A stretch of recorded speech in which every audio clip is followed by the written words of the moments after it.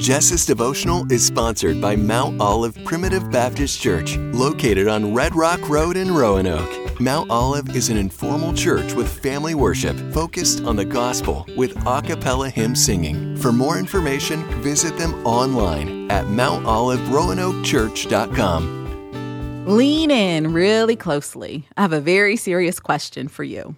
What are you not doing right now because of fear?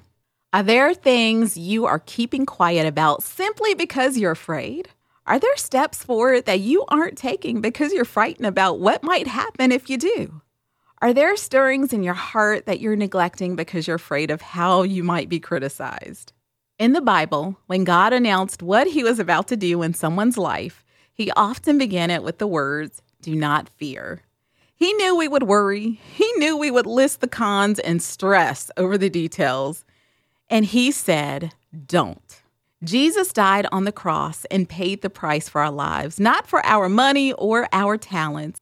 The beautiful thing is, he doesn't just want the parts that others see. He wants the secret, hidden parts of us.